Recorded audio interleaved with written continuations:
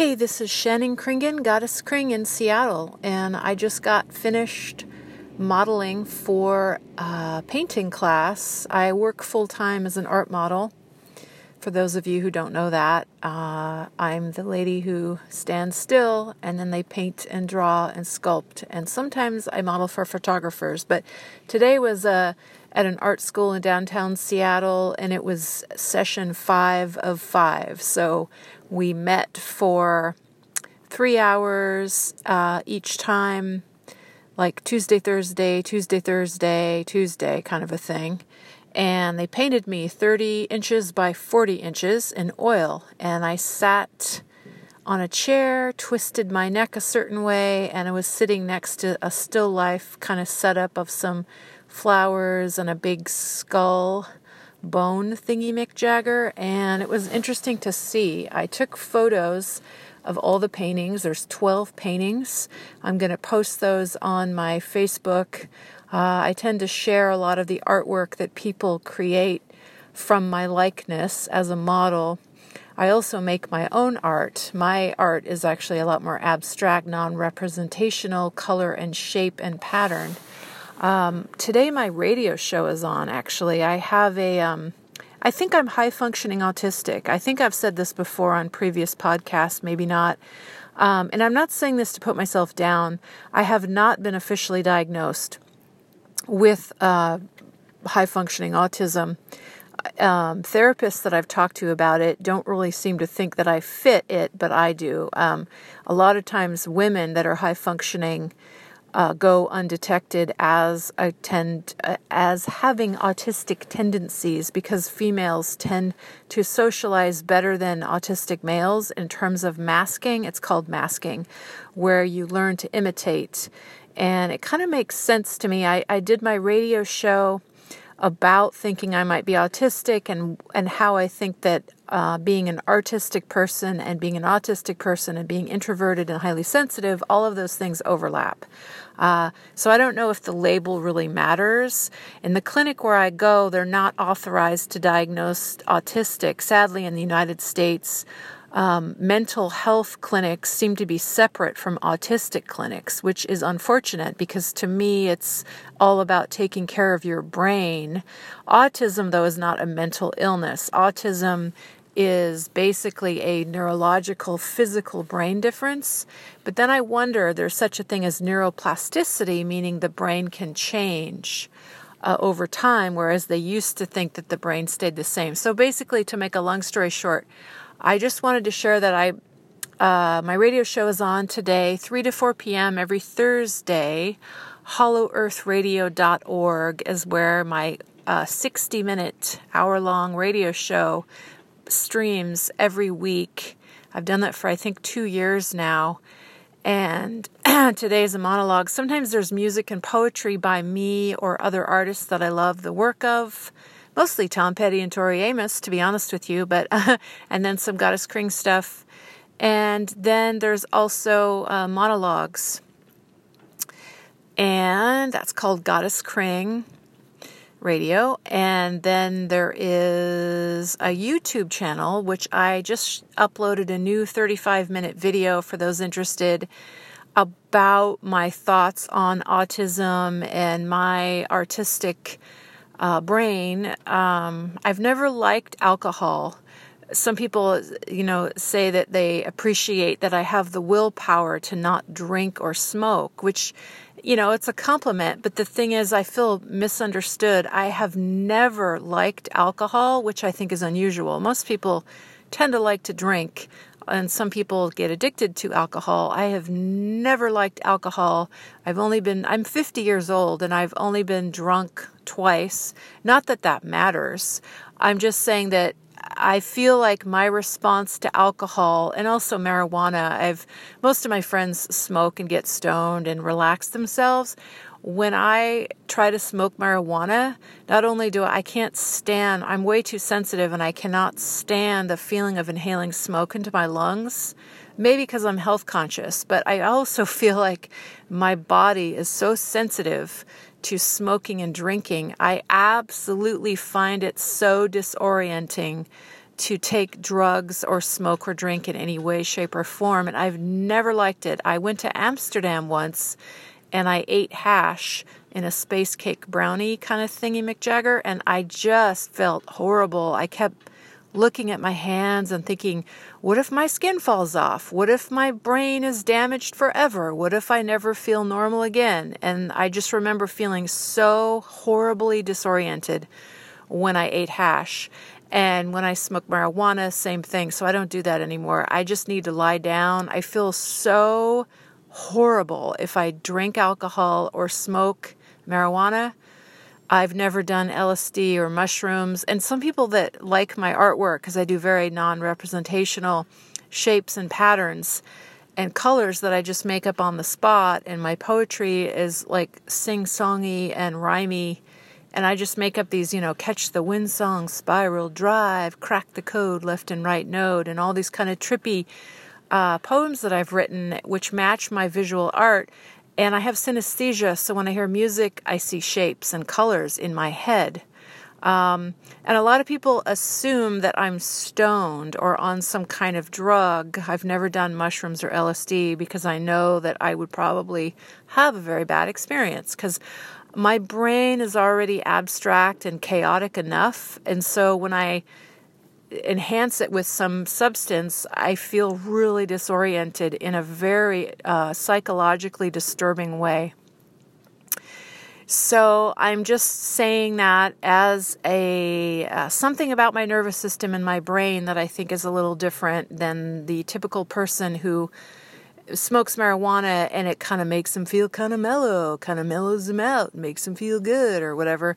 And that's it. One time somebody gave me, and then alcohol makes me feel really weirded out. Like I'm a snail that has no shell in a very uncomfortable, icky, I don't feel safe kind of way.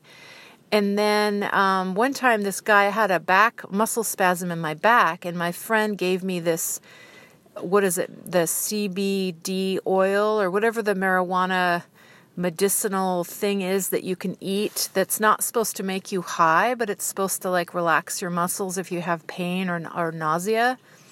And I ate a little bit of it, and I felt absolutely horrible the rest of the day. And that was actually the day that I went to the Tom Petty concert, may he rest in peace, in August of 2017.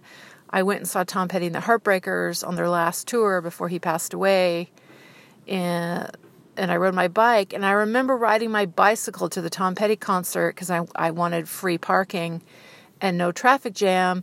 And I remember being so scared that I was going to mess up because when I ate this like marijuana oil, CBD, CBC, I don't know what it's called, CB something, it made me feel really disoriented. Like I felt like I was walking down the street and I was crossing the street, and the street, the walk sign was on, but I remember thinking, what if I'm not really in the present time? What if I'm before or after? Like part of me felt like I was in the future or the past. Even though my body was crossing the street, I was worried that my visual, it's hard to explain, but I felt like I wasn't in sync with the real time. Like I was crossing the street and I wasn't trusting, is the light really green or red? Can I really cross now? What if a car hits me? Like I was having all these weird thoughts.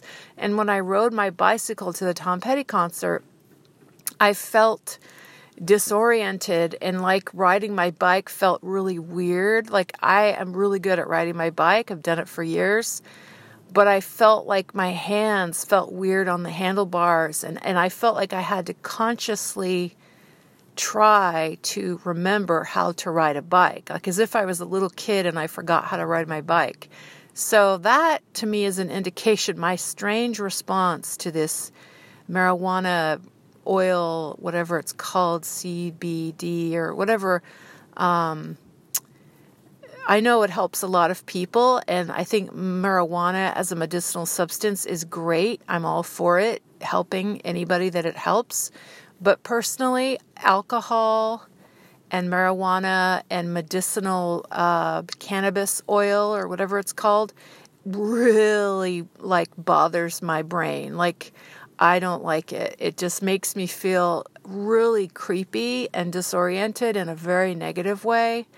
I feel like my brain is already spaced out enough, and I can stare off into space for hours. Literally when I art model, part of the reason why I'm really good at it is because I have the patience to just sit there and literally stare at the wall for 3 hours. I mean, I get breaks, but people say, how do you have the patience to do that? And I'm thinking that's probably why. If I'm a little bit autistic in a high functioning, intelligent kind of way, I feel very safe and comfortable sitting in an art studio in a position, sitting still while they paint and draw me.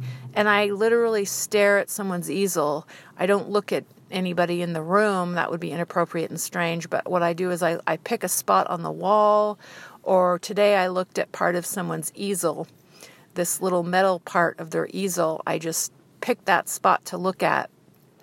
And then they put tape around my hands and feet to mark my spot, and then I can get back into the spot, and they have nice space heaters for me, and I'm basically a figure model, so I'm basically nude, and I'm just really comfortable doing that. I've done it for 27 years. So today my radio show's on, and I have a YouTube channel. Shannon Kringen is my YouTube channel. If you go to shannonkringen.com, everything is linked, but I have basically...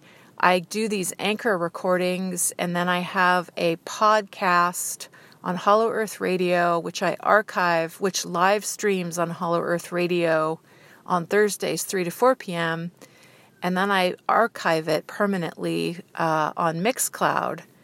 And then I also have a YouTube channel, and I make video monologues and poems just randomly whenever I feel like it. So I do these recordings on Anchor randomly, and then I do and YouTube random. And then my weekly radio show is every Thursday. So just wanted to let you guys know, and if you are high-functioning autistic, let me know. I don't know how many people out there. They say a lot of people are undiagnosed or misdiagnosed, especially women.